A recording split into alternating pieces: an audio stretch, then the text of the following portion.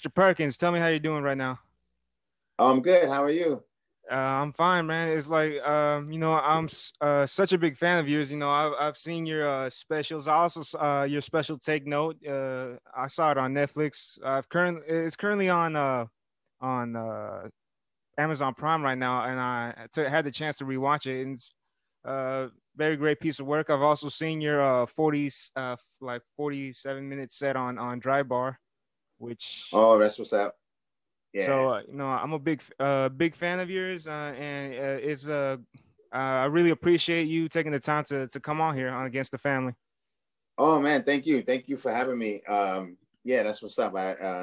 It's like we live in a new world. So like my goal is that some people that I hit up, I don't hit up a lot of people, but every now and then you hit up someone and you want them to get back to you, right? So then you have to try to get back to other people as well. So um yeah, so I appreciate you, and I know you hit me a few times. I didn't see that first, but yeah, I appreciate that. So I'm happy to Yeah, be here. and I feel a little bad. I wish I could give you like a bigger intro, but I stink at intros. We go back all Uh-huh. 27 past episodes. I just think I want to give you that intro. Like you've seen him on Conan, you've seen him on Late Night with Stephen Colbert, and like I knew if I was gonna mess that up. And Nah, it's so good, so good. and to do The that, and main to, thing is you plugged my main things though, so that's what's up. So people watching can go and check those out. Yeah, the Dry Bar comedy video. It's on YouTube, so that's accessible to everyone. Uh, Right, exactly. and I wanted to give you a big intro like that, but it kind of is like gave me a weird feeling because I don't know if you know, but you're kind of Wikipedia famous already. So Oh, is that right? yeah, so like, How's but that?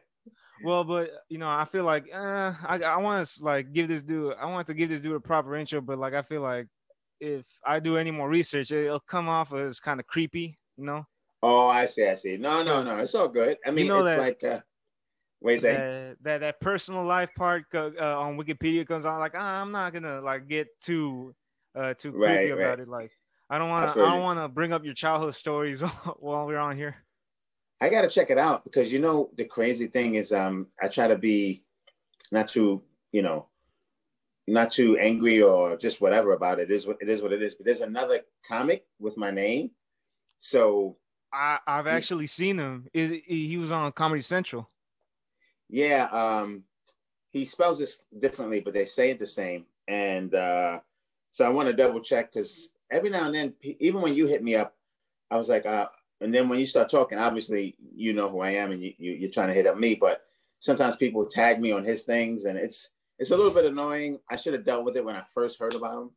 Like maybe called him, but I felt like I shouldn't have had to because I was here first. But it's his name, I guess. So what can I do? Yeah, and yeah, we're talking about the gay comedian from who had his set on Comedy Central, right? Yeah, I think he's from Chicago. Yeah, yeah. Yeah, yeah, that's good. What else did I wanted to say? Oh yeah, so of course, like bringing up, I didn't want to do the look too far into you. I just like wanted to know, what most people have seen you in. So then I like to like let you take over. Like when I tell you, if I ask you, like how you get started doing comedy, because that's we all know like Dave Chappelle's story. He's been doing comedy since he was 14. People, so I like to give it to you. Like you tell us how you got started in the comedy scene. Also help me, someone who's young, trying to start doing stand up. Okay, yeah. For me, um, when I was in college and back in New York, I went to a school called New York Institute of Technology, and I don't know. I guess I just even in high school, I wasn't the class clown. Let's start there. Most comics aren't that like gregarious. I was funny though, but I wasn't like at the forefront of everything.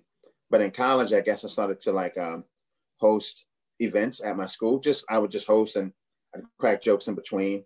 And then what happened was a friend of mine we went away for summer break and we came back, and a friend of mine told me he started doing stand-up. And I was like, word, that's crazy. And I didn't even know how to do it. I love stand-up, but I didn't know how to do it. And then the next summer, I was that was at there's this thing called the Black Business Expo. I don't know if it's still around, but back then it was like showcase Black businesses, try to encourage people to spend within the community. And in New York, there's a convention center. And so there was a Black Business Expo. So I went there, and one of the businesses that, you know, was there was a comedy club, the Uptown Comedy Club. So at that point, I believe I was already writing jokes, my little jokes. And then I went to their table and asked them a few questions about, because they were there to try to get people to come see the show. But I had questions about being a comic, and they were really nice. They were great people. They said, and how old were you at the time? I was in my 20s. So I don't know, 22, 23, something like that. Maybe 20 in between, maybe 21. And then I went to the table, and they said, we'll come here on Wednesdays. It was in Harlem. So they come into Harlem on Wednesdays. They have a showcase. They were nice enough to have not a showcase, a workshop. So I went to so I think my whole thing was the next week I went to see a comedy show, my first comedy show ever in the city in Manhattan. I'm from Brooklyn. It was at the Improv. So I went to see that show. Then I went to another show at the Uptown Comedy Club. Then I went to the workshop, and they just sort of explained things. And then like within 2 weeks, I think the following Sunday, I was on the show. They have a thing called the New Jack segment. And it's really trial by fire. So they bring you out, and they say, at the end, you do like 4 or 5 minutes, and they say, can you stay? And then they say yes or no. You can always come back though, but the crowd gets to boo you if they don't like. It's not like the Apollo. Just at the end, they say, was it good? Can you stay? And so I did well my first time. You'll find most comics do well their first time, most of the time, because it's just pure adrenaline. And then the second time I bombed, and then, you know, that's when you bomb, that's almost when you become a comic. When you first bomb and then you come back, that's when you start building up that tough skin. So then from there, I just kept doing it. I didn't really start right away though, because I went back to school. And so like I did it for a summer, went back to school, you know, hosted a few things, but I wasn't doing it every day. Then I went upstate New York to do a co-op, I had a job at General Electric. And then when I finally graduated college is when I really started, and I moved to Boston. That's when I really started doing it like 3 or 4 times a week. Oh, yeah. You look at many people many comedians, and their story always starts like at college. And it's usually at that point is like our first sense of freedom when we move out of our parents' house. Because truth be told, no parent wants to hear that their child wants to become a comedian. It's right. It's like it comes to like it aligns with like, I don't know, stripper and drug dealer for some reason, because it's because it's there's no like corporate ladder. There's no way you could work your way up. It's either you work at it to the point where you either consistently good at it, or you work at it where you like the rock star lifestyle. You blow up and you exposed to all this fame. Like I think that's what happened to like these. There's like these young, like, because you go on social media now, you see all these guys, people doing skits and become just go viral, and they become, right.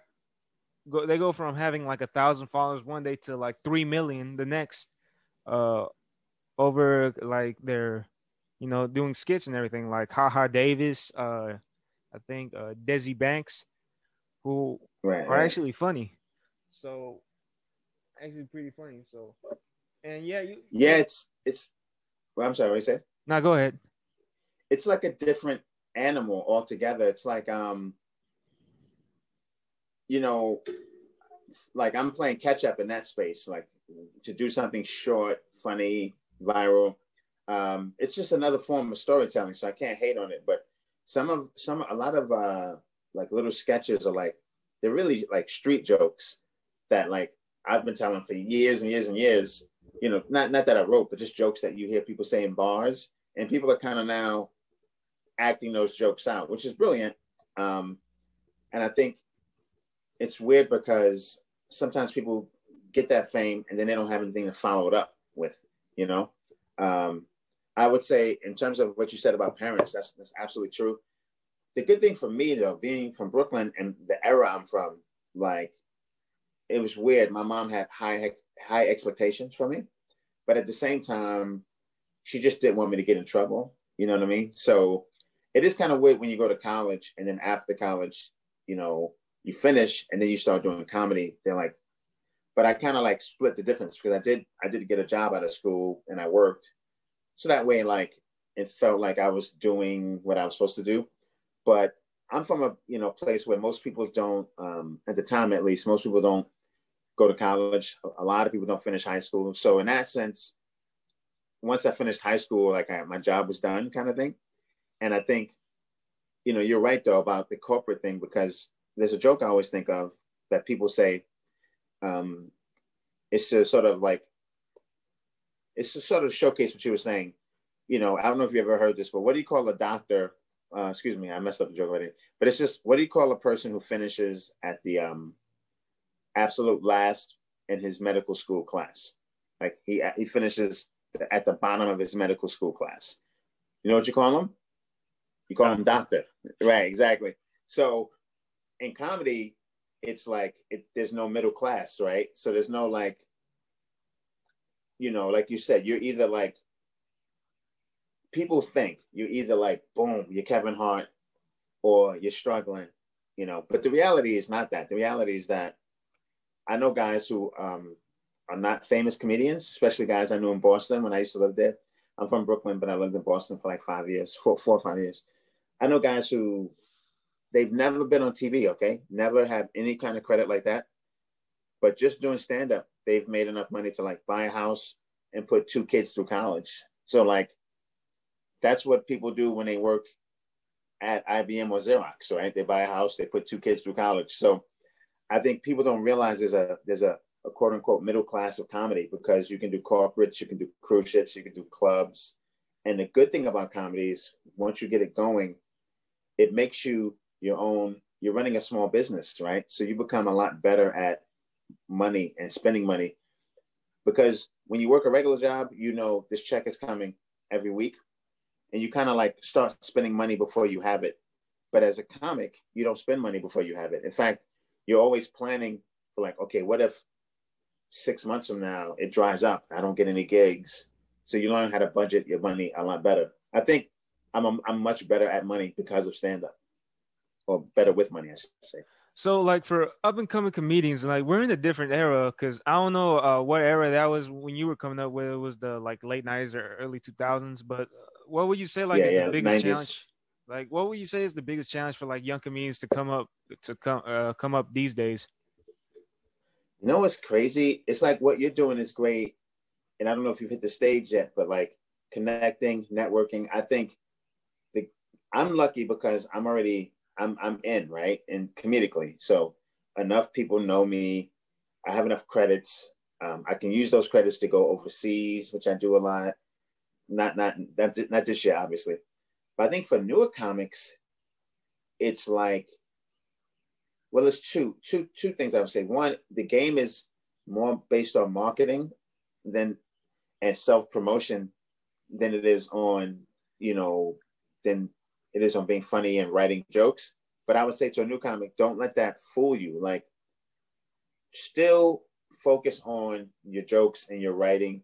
It's like a sports analogy where, like, if you're a great athlete or you're really fast, you're really strong, you jump really high, you still should learn the fundamentals of whatever sport you're playing, And because someone who's not as gifted as you can always outdo you if they know the fundamentals. Oh yeah, most So definitely.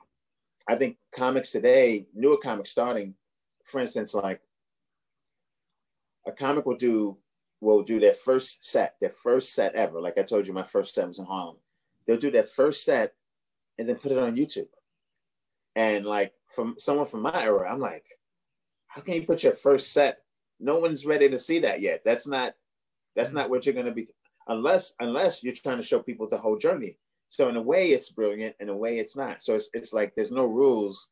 You know what I mean? Yeah. But I would say get good first, because a lot of people want to get like, they do comedy one time, they have a headshot, they have a business card, and the old head in me is like, no, no, no. But they're not wrong either, because that's what the game is now. I do want to bring up like Yes. I watch a lot of what they consider young comedians are guys like 35, 36 years old. Absolutely. Andrew Schultz, who's very hilarious. Chris DiStefano. Yeah. Those guys are considered young guys coming up, and they've probably been doing stand up since they were like 19, 18, something like that. Absolutely. I mean, I don't think I can say I'm a young guy now, but I was a young guy for like almost 20 years. But you could say you hit your prime. You could say you hit your prime. Yeah. Absolutely. Because and so I'm sorry. Because Bill Burr is like 50, 51, I think, 50 some years old. And he just hit his prime doing arenas, and he just had like his best special yet, Paper Tiger on Netflix. Right. And Bill's a friend of mine. He's a guy that it's weird because in comedy he's like one class above me in terms of time. He like when he was a junior, I was a freshman, kind of, because I lived in Boston. He's from Boston. And yeah, it's amazing what he's done. And but that's the thing with stand-up. It's like, you probably heard this before too. Like there's this thing about this Shogun, or this like sort of I think Shogun, or ninja type thing. And he wants to be he's a martial artist. He wants to be, he's talking to his teacher, and he says, how long will it take me to become great? And then the teacher said, oh, it'll take you 10 years. It'll take you 10 years to become great. And he said, no, you don't get it. I'm going to like focus on this every day. I'm going to put everything I have into it. And the teacher said, well, in that case, it'll take you 20. And I think people don't understand that. Like, that's why there's these two tracks. There's the self-promotion, personality, get a lot of fans, and that's great. But then there's get really extremely good at stand-up. And that's what, like, Bill Burr, that's the track he was on. But that's a really long track, because stand-up is weird. Like, it's like you're always getting better, but if someone sees you, they might think you're better at year 5 than you were at year 10. Now, in reality, you're going to be better at year 10 than you are at year 5. But just because you're always changing and everything is always changing, you might actually be doing better at year 5. You might be getting better laughs 5 years in than 10 years in. But then like 20 years in, you're unstoppable. You know what I mean? But in that time, it goes up and down.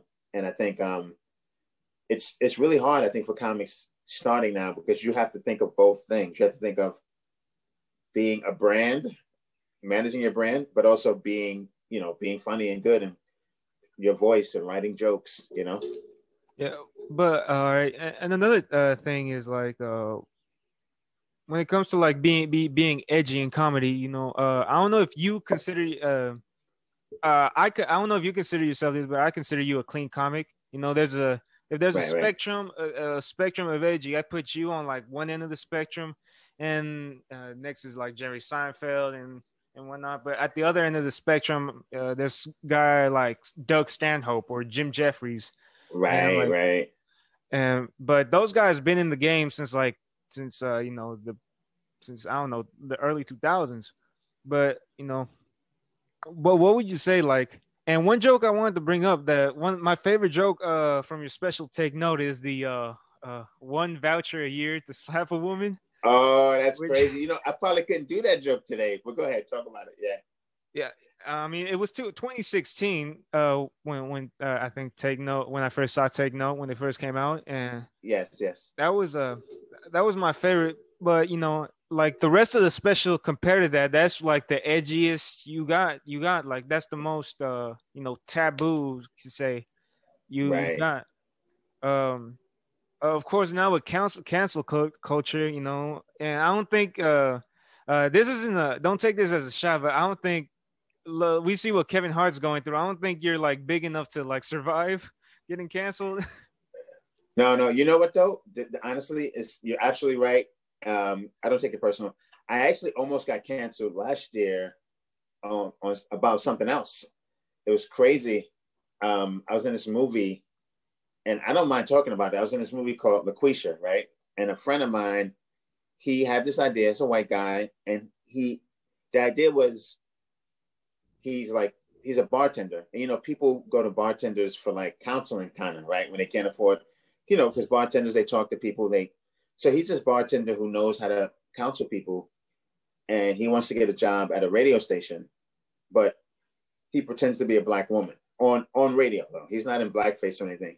And I think he showed the movie, people liked the movie, but the trailer was not great. I think the trailer, people didn't understand what the movie was, and they lost it. They just lost it. And then people started coming at me like, how can you be in this movie? And there were plenty of black people in the movie. The whole thing for me was like, it's like if your parents tell you to do something and then you don't do it, but then someone else tells you to do the same thing and then you do it. To me, the movie was sort of studying that whole dynamic. Like, why do people listen to like black women? Because they think they're wise, especially older black women. But their spouse can tell them the same thing and they won't do it, And I think the movie explored that. And I think if people saw the movie, they would have been like, okay, it wasn't the greatest movie, but it was decent. But just seeing the trailer, they tried to cancel the movie, and they almost canceled me.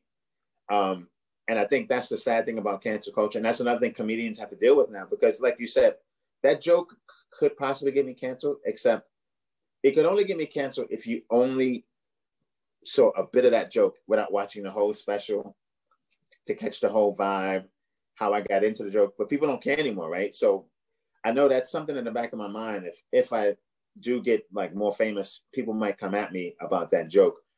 But at the same time, like Louis C.K. has said the N-word on stage. So it's weird. People kind of get selective about who they want to cancel.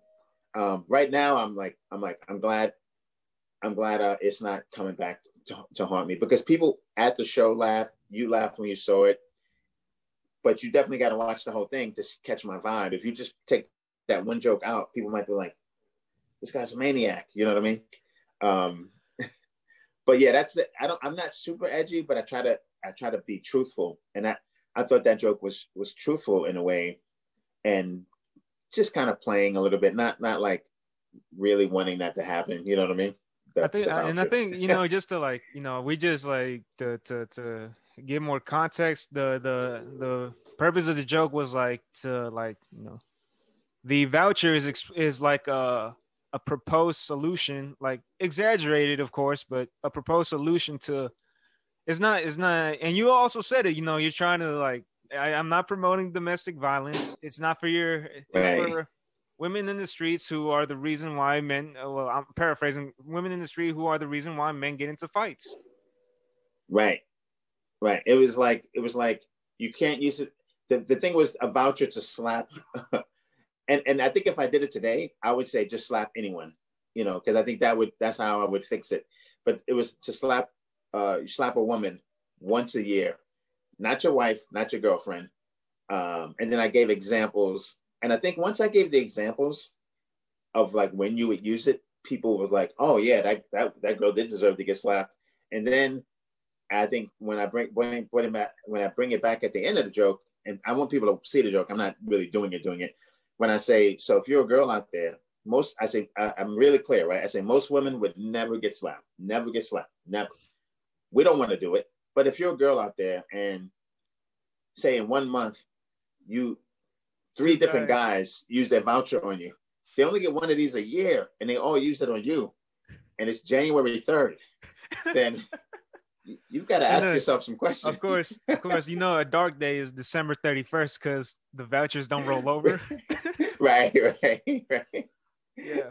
So, yeah, I think, it's tough because people take things out of context, right? Like, it's so interesting to use that word. You want to put the joke in context for people listening who haven't heard the joke. And I think people don't seek context anymore. And so They hear something and they instantly get mad. But it's kind of like, it's like when someone tells you a story about someone else and you weren't there, right? And they're like, can you believe that person did that? And you got to be like, well, I don't know. I got to hear their side of it, because you're kind of making it look like you're the hero and they're the villain. But maybe if I talk to them, they would say they were the hero and you were the villain. And, you know, I've been watching The Purge on TV, like the movies, the TV show. It's similar to that joke in a sense. I never thought about that, but it's like, it's weird. I think we're trying to have more humanity, and that's why we're canceling people. But the way we're doing it is like with people are bullies, and it's like less humanity at the end of the day. It's just weird. I think like when I grew up, everyone wanted to be strong, right? And maybe that was wrong, but everyone wanted to be, you didn't admit whatever your flaws were. Now everybody wants to be the victim. So the whole cancel thing is like, everybody feels like they're oppressed. Everybody, and it's just a weird. Not only that, they get offended for other people who otherwise wouldn't be offended. That's 100% right. 1,000% right. Like, in stand up, if you go to like in clubs, it's like an ongoing joke. If a black guy's on stage, or especially if a white guy's on stage, and he does a joke about black people, and it could be like an innocent joke, that you could always see like the white people in the room will look to see where the other black people are, and if the black people are laughing, then they'll laugh, But that's how it should be, right? Like if they're laughing, then I guess I can laugh. But nowadays, people they don't care if they're laughing. They're like, I'm offended. I'm going to be offended for them. It's like, well, shouldn't you ask them first if they're offended? So. Yeah. Not only that, I do want to bring up in your special take note. This might be me being having my OCD acting up. I counted you dropped 5 F-bombs. And I know because I counted. Right. And what's crazy is that I didn't even mean to drop that many. Like, obviously, dry bar, I dropped none because that's a clean. Bar. Yeah, it's a clean thing. And I think I would say 2 of those F-bombs were planned, and then 2 of them, the other 3 were not planned. So that's a little high. Like we're just in the moment. Yeah, just in the moment. And because I take 2 shows that night, and most of the special is from the second show. And both shows went really well, but I think first show went well, we got it. But I think the second show, I wanted to like make sure. And also a lot of the audience was half and half. Like, not half, but I probably knew personally, because we had a small space. So I probably personally knew, 20% of the people in the audience. So I think I felt a little more relaxed with them. So it was kind of like talking to friends, kind of, and that's why that happened. But yeah, I think it's one of those things where if you're gonna have 5 F-bombs, then you might as well have none. The only joke that needed the F-bomb kinda was the name joke, because the guy is supposed to say, and is this a clean thing here too, or? No, it's not. You can say whatever you want.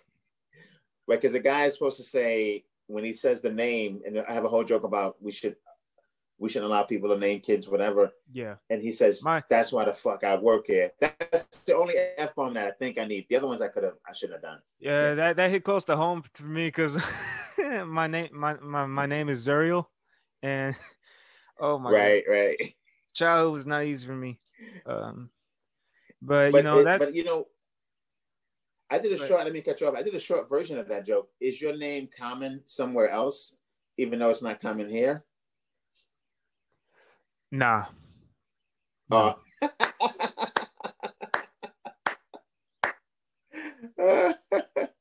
No. I mean, bro, like, my name is like so weird. Like, they've been calling me cereal so much in elementary school that they called it so much that they got tired by 5th grade, that it's just like, right, let's just try to pronounce his name. It's like, it got so bad that they started to feel bad for me. That's how you know. That's crazy. That's dude. how you know it's good. Kids are being too rough when they like start like just give up on when bullies start to feel bad for you. Right, right. Well, also you probably took it the right way because once it stops bothering you, then people are gonna stop doing it. Like Fruit Loops, no, I prefer Apple Jacks. Right, But right. yeah, going back to cancel culture, and what I really want to bring up is, some people, for some reason, survive cancel culture, or like survive, like, like you brought up Louis C.K. Um, Mhm. doing, he said the N word on many occasions that Yeah, I and can he think of. and he had that other situation where he was, with Yeah, that yeah, well, the one he got well, he got me too it as well. well, Yeah. he got me too, but he did, which now I think, the those past jokes he made aren't gonna help his case. But not only Louis C.K. Robert Downey Jr. did blackface in Tropic Thunder. Um, ACDC dropped an album last month. Hmm. Uh, but and I listened to old ACDC songs. And I'm listening to Back in Black again, and it was like this song "Let Me Put My Love Into You," which it's kind of suspect, kind of rapey, a little bit. Right, right. And I was like, oh boy, like I'm just hoping, like, are these guys like? It's at the point, like, are these guys next? Are these guys gonna be? Are we gonna really pull? Because they're going back. They're going back. They went back to like Hugh Hefner on John Wayne, people who are dead already. I was like, ACDC just dropped an album. How long before what they did back in 1980, or much worse during the Bon Scott era, where Bon Scott was dressed as a schoolgirl. Where will that come back to haunt them? And Bon Scott's been dead Right. since 1980, and That's but crazy. You know your classic rock. Um, I like classic rock too, but the thing is, like, I want to say too that I personally didn't have a problem with Louis C.K. saying the N word. Like, it doesn't bother me. Like, it's in terms of the context he was saying it as a comedian. It's hard to pull off. If he can make the audience okay with it, then I don't have a problem with it. But you're right in terms of how far we're going to go back. I think the problem becomes that some people are really trying to correct the right, correct the wrong, and you really can't unless you have a time machine, right? But also, some people aren't. Some people are trying to, like, it's monetarily, they're trying to get more money. So if you cancel John Wayne, right, then on a weekend on TNT or the History Channel or whatever, now they're not showing John Wayne movies. So they're going to show somebody else's movie, and someone else is going to get that residual check or whatever. So some of this canceling is financially motivated. I think people have to keep that in mind before they jump up about everything. And the other thing is, I was thinking, it's not a flushed out joke, but I was like, pretty soon they're going to cancel someone and be like, did you hear about that guy? He ate his twin in the womb. Oh, that guy's a dick. Like, how far back? uh, how far back, And yeah, that was Marshawn Lynch. But yeah, right. Hopefully it's just a phase, and we'll get out of this phase. 'Cause I think what happens is there'll be a backlash to this. And so I think there'll be a backlash, but it's internet driven too, right? Because the internet is like a wave, and then some people see it, and then some people see it later. And so it's hard to, and then if it gets like viral, you can get like canceled virally. Like, everyone just gets on that. That's what happened to Bill Cosby, right? People just got on this flow and they canceled them. And I don't know. I think people need to feel like they're doing good in the world. But for me, if I'm taking care of my brothers and sisters, my biological brothers and sisters, then I'm doing good in the world. Like, I don't need to like fix every wrong that ever happened, you know? yeah, and another thing, like people who I brought up, guys like Doug Stanhope and Jim Jeffries. These guys have been like over the top, like super taboo since the beginning of their careers. Doug Right. Stanhope described himself as like, I'm not mainstream comedy, but I'm more like fetish comedy. I don't Right. have a big fan base, but the fan base I do have will drive miles to see what I do. And it was like, guy like Jim Jeffries, like, been I don't know if you ever seen a stand up, but it's like so over the top. You know, people walking out of his shows, just him getting drunk on Right. stage and all that. And he got a TV show for 3 years. Yeah, Jim Jeffries is interesting to me because I don't know him. I haven't met him, but I've been to Australia like 2 times now. But like 2 times, but like for a month each time, right? So I haven't been to everywhere, but I've been to Sydney a lot, and I've been to the Gold Coast a lot, and Brisbane a lot. I kind of want to meet him only because what's weird about him is he's a really good comic, and I don't mean that in a bad light. I mean structurally, if you look at his jokes, he writes his jokes with no fat on him. Maybe maybe not when he's at a club when he's just riffing and working out, but when he tapes his specials, I know they're edgy, and he talks about different things. But to me, it's not edgy only because he's so succinct and so. I don't think whenever you're good at something, you don't get credit for the other thing that you're good at. And I think as a person, as an artist, you have to be okay with that. Meaning, Michael Jordan was incredible at shooting, incredible at defense, but people are obviously always going to go to the jumping. You know, Dan Cook is incredible at act outs, but he's a really good writer too. But people are not going to focus on that. I think Jim Jeffries is a better writer than people give him credit, and Doug Stanhope. Like these guys, and I think that's what the new comics have to understand is these guys have their angle, they have their thing, their hook, but don't get it twisted. They are really solid comics. They've done before this. They've done every type of room. I'd imagine that early in his career, Doug Stanhope probably did regular clubs. He may have even done corporates. And, then he got really good and then he could do what he wanted to do after that. So I think my takeaway from these guys is they're really good comics. And I think every comic should aspire to be really good because some people try to skip that step. Like they just want to have a voice, but usually you have to get funny before you have a voice. You have to learn how to put the words together and then have a voice. The acceptance I would say is like Chris Rock. I think he had his voice first, but then he had to learn how to be funny within that voice. But most people just be funny, whatever you can say that's funny, and then later on, express yourself in the way you want to. But first, just be funny. And and a lot of people don't seem to appreciate. At least a lot of people outside of comedy. If you go into comedy, like there's comedians who love other comedians. Like someone like Norm Macdonald. They call him a comedian's comedian. Right. One of my favorite comedians of all time is Bill Hicks. Bill Hicks is Nice. like I think he's one of the greatest ever. He's one of my top three probably. I Right. put him up there. Are you in Texas? Are you in I'm Texas? Yeah, I'm from Houston, Texas. I live in Brenham now while I'm going to Oh, college. okay. Because he's. Oh, cool. Yes. Well, but I was born in 2001, so there Whoa, was. that's crazy. I know it must sound weird coming from me. I was born in 2001, but I found I discovered Bill Hicks through social media, which is weird. Mm-hmm. But what made Bill Hicks so great? He didn't have a huge following when he was alive.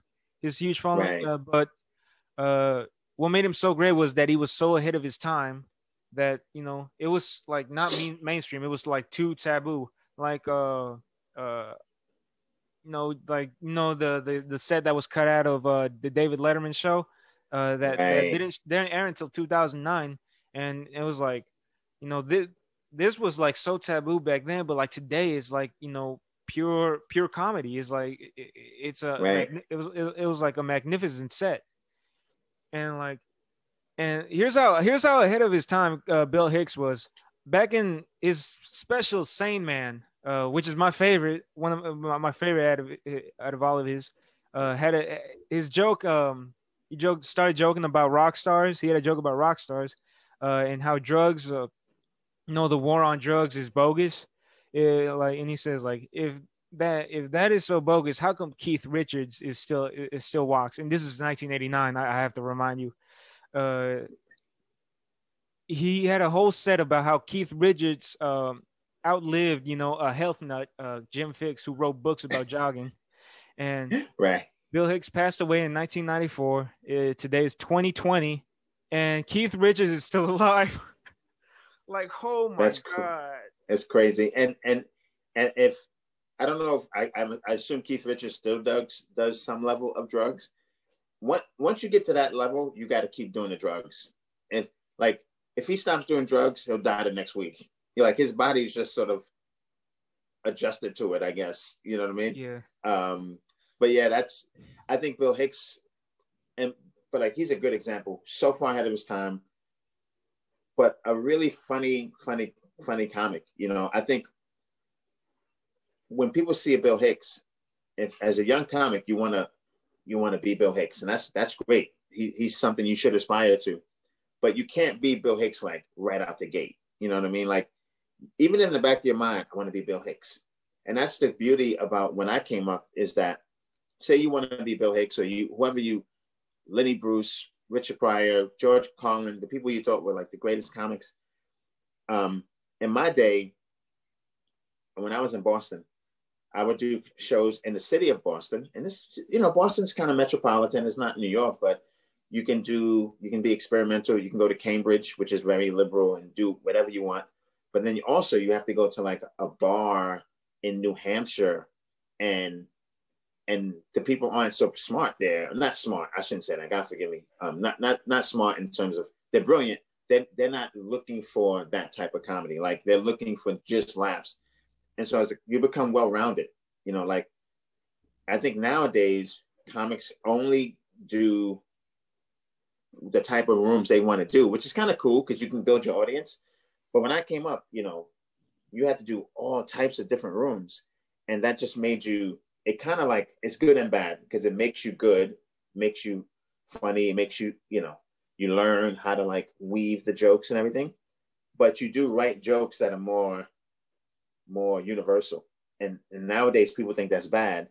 But when I came up, you wanted to make everyone laugh. And now if you make everyone laugh, people feel like you're being a little too vanilla, So I don't know what the answer is. Do you find your little audience like Doug Stanhope? But I think, or are you universal? I think in the beginning though, it's good to try to be universal. I tell people like if you see a Picasso painting and the eye is over here and the nose is over there, and it's like, oh, this is amazing. But Picasso could also paint a bowl of fruit. He could paint a landscape. He learned how to do all those basic paintings first. And then he started putting the nose over here and the cubic realism. You know what I mean? Yeah. So in all these cases, like I don't know if you know alt comedy, when the alternative comedy thing started, it was people like David Cross. You could even put Stanhope in that, Janeane Garofalo.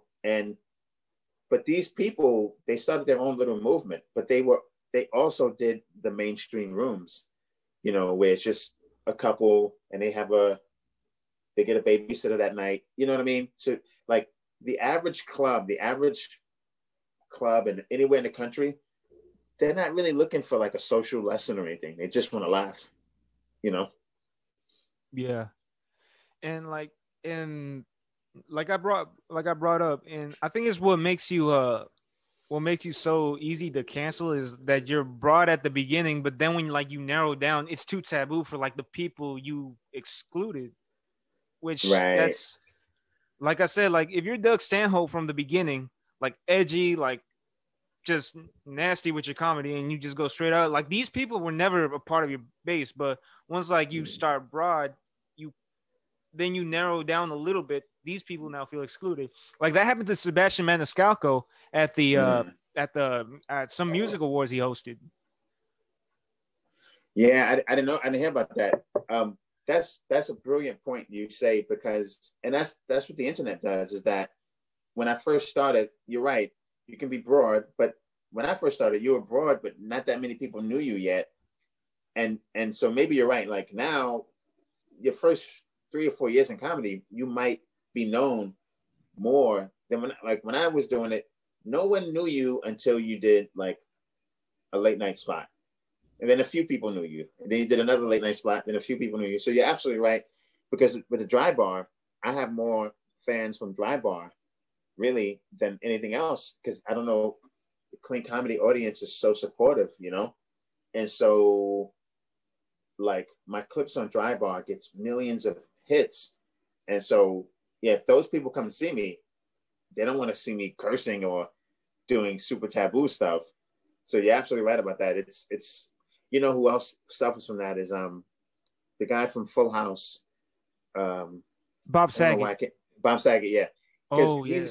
he's filthy. His comedy is filthy, and people are coming there thinking they're seeing the Full House guy, and so Yeah. you're right. And I don't you know, I mean, you kind of turn my mind around a little bit, because you're right about that. Like it's, but at the same time, you know, at some point you might lose a few fans. Hopefully you don't, you know, because I don't have a desire to be too dark. But yeah, like that joke, people would be like, whoa, you know.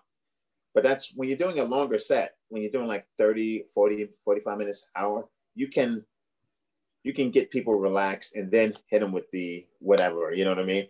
So that's kind of how I do it too. And I think I'm at a crossroad, because I want to do another special, and I want it to be truthful. I want it to be silly. I can make it more biting, but I'm just not sure like how to calibrate it, you know? So, with the Dwayne Perkins reinvention, like if you had to reinvent yourself, would that be out of the question? Like Bob Saget had, like I don't know if Bob Saget was always filthy and just did Full House for that time span, then went back to being a filthy comic, or if he just did Full Right. House, was clean up until then. I heard he hosted some shows when he was young, and then reinvented himself because he wanted to do more like filthy material. But Yeah, I think I'm sorry, go ahead. yeah, Yeah. the question I wanted to ask you, like, how would a Dwayne Perkins reinvention like go? How would you reinvent yourself if that was an option? If not, you could just keep doing what you're doing and have your fan base grow as it is. Right, right. You know, that's a brilliant question. I think that I wouldn't change that much. It's weird because in my mind, I wouldn't change much, but because of cancel culture, people might react like I changed a lot. I think I would just challenge people a little bit more. Um, so I would be still fairly clean, but I would just challenge societal norms. And for me, my comedy always, I don't go after society. You know, I go after people, because I think people make up society. So I think I would. The thing about it is like I know how to say things without being offensive, which is a gift and a curse. Because I think it's so interesting that you mentioned that joke, because when people see me, they don't think I can have a joke like that. That outrageous. But a lot of my stuff, And some of it is outrageous. I don't think it helped your case for your special. You wore a sweater or like that. Right, right, exactly. But that's Oh, the thing. like look, he looks nice. He You looks want very to presentable. relax, right? You want to relax them and then hit them with the truth. And it didn't help that Bill Cosby got into his situation, because that kind of made sweaters, Ugh, because yeah. they were like, we trusted people in sweaters. Now we can't trust people in sweaters anymore. But I think in terms of how would I change, yeah, just be a little more biting, a little more like I mean, like I'm like what you see is who I am. But I think yeah, I can challenge people a little bit more. Um, I think it I'm not sure if people would take to it, but I think it's tough, because when you're doing it as long as I can write a joke, and I can just change a few things and make it completely acceptable to the masses. You know, it's really the same jokes. It's just a matter of, am I leaving out just one or two things that I could say to put it over the top? And I think if I was going to rewrite myself right now, like sort of redefine myself, mainly I'd be silly, but also a little more biting, but not in the Bill Hicks way, just more in like, I'm not taking down the man, I'm not taking down the system, but I always want to challenge people and call people on their stuff, because I think we always try to like look up here when we got to look here. Like it's about what you do. So Yeah. that's my main thing. Yeah, like one thing I want to bring up, like when I went whenever I hit the stage is like, we heard the girl who finally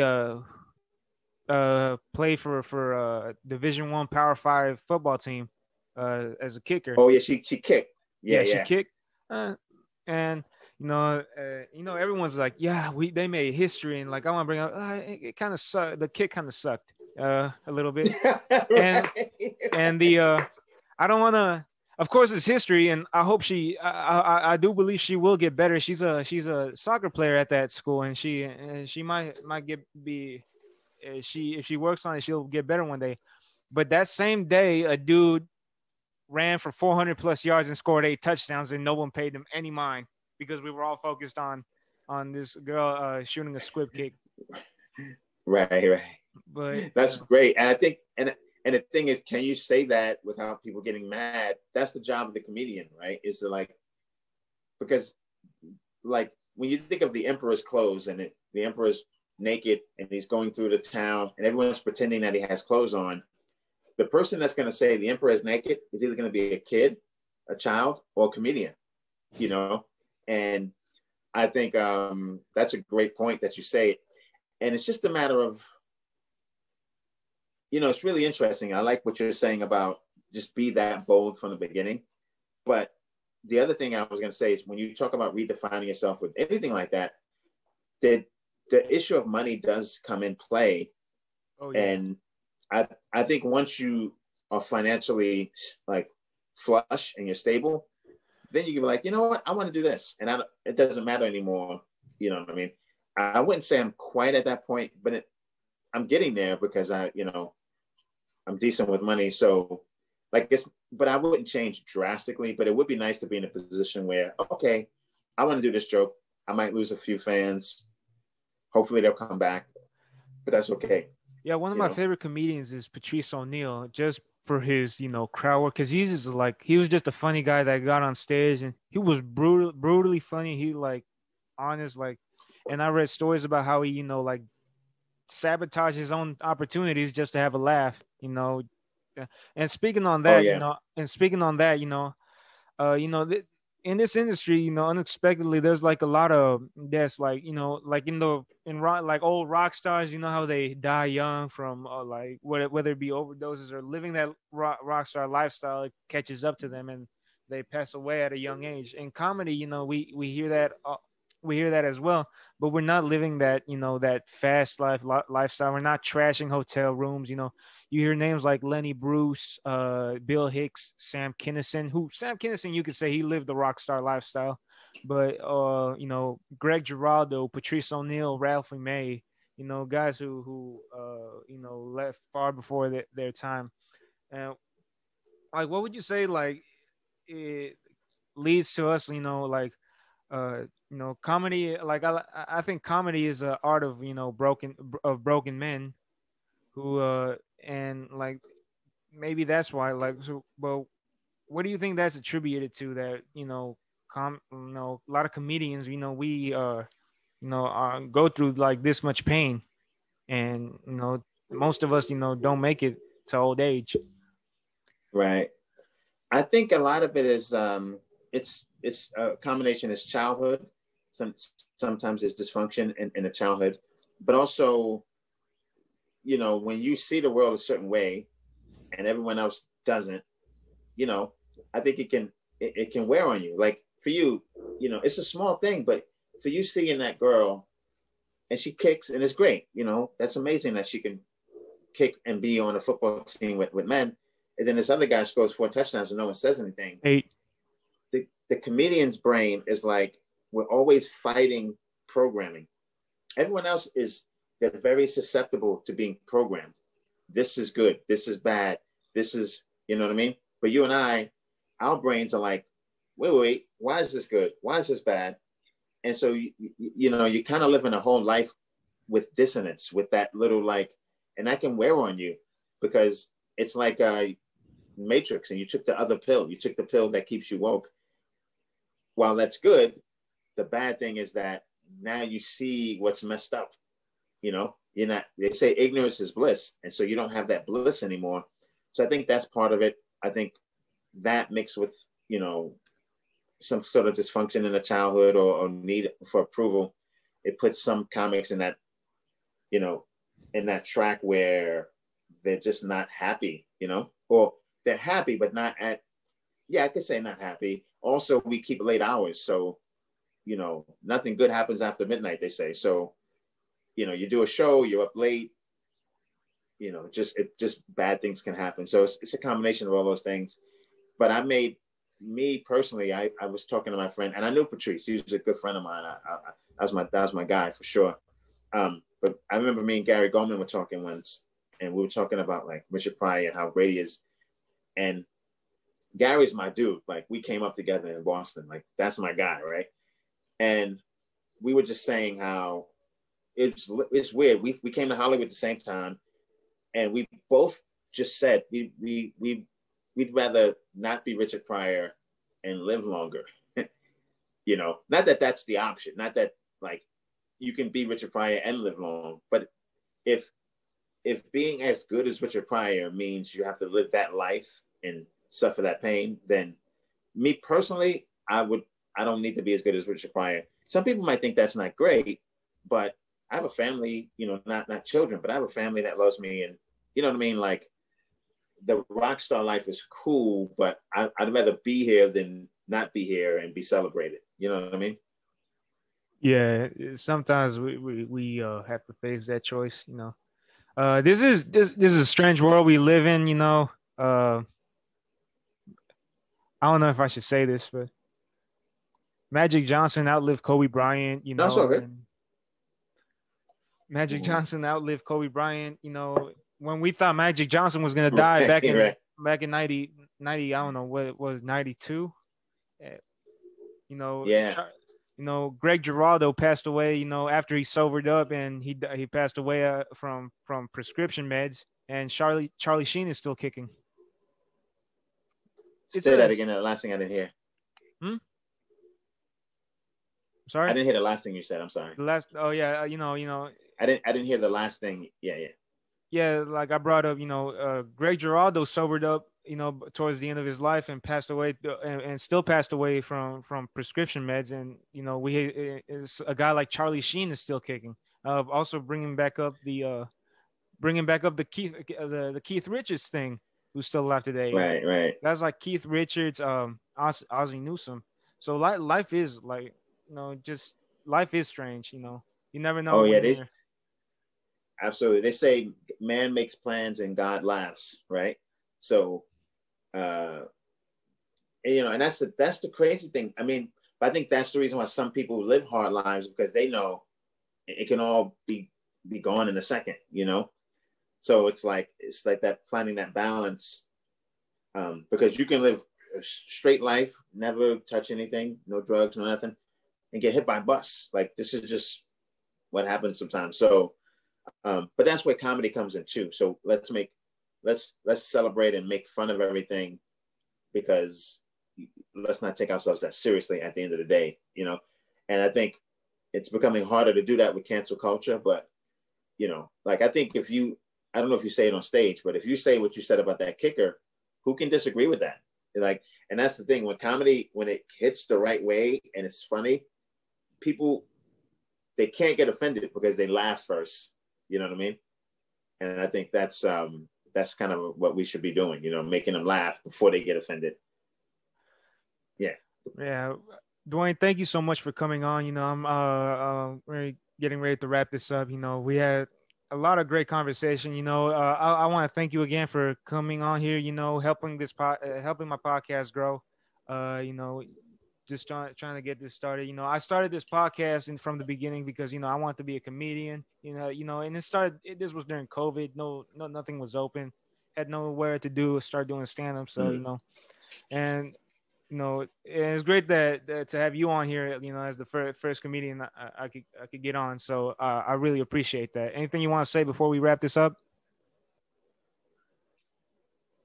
Just thank you so much. Yeah, I mean, if people want to check out I'm Dwayne Perkins on Instagram. I have 2 books on Amazon, one called Zombie Run, one called Hot Chocolate for the Mind, and listen to this podcast. And yeah, I had a lot of fun. Thank you, man. All right, Dwayne Perkins, ladies and gentlemen.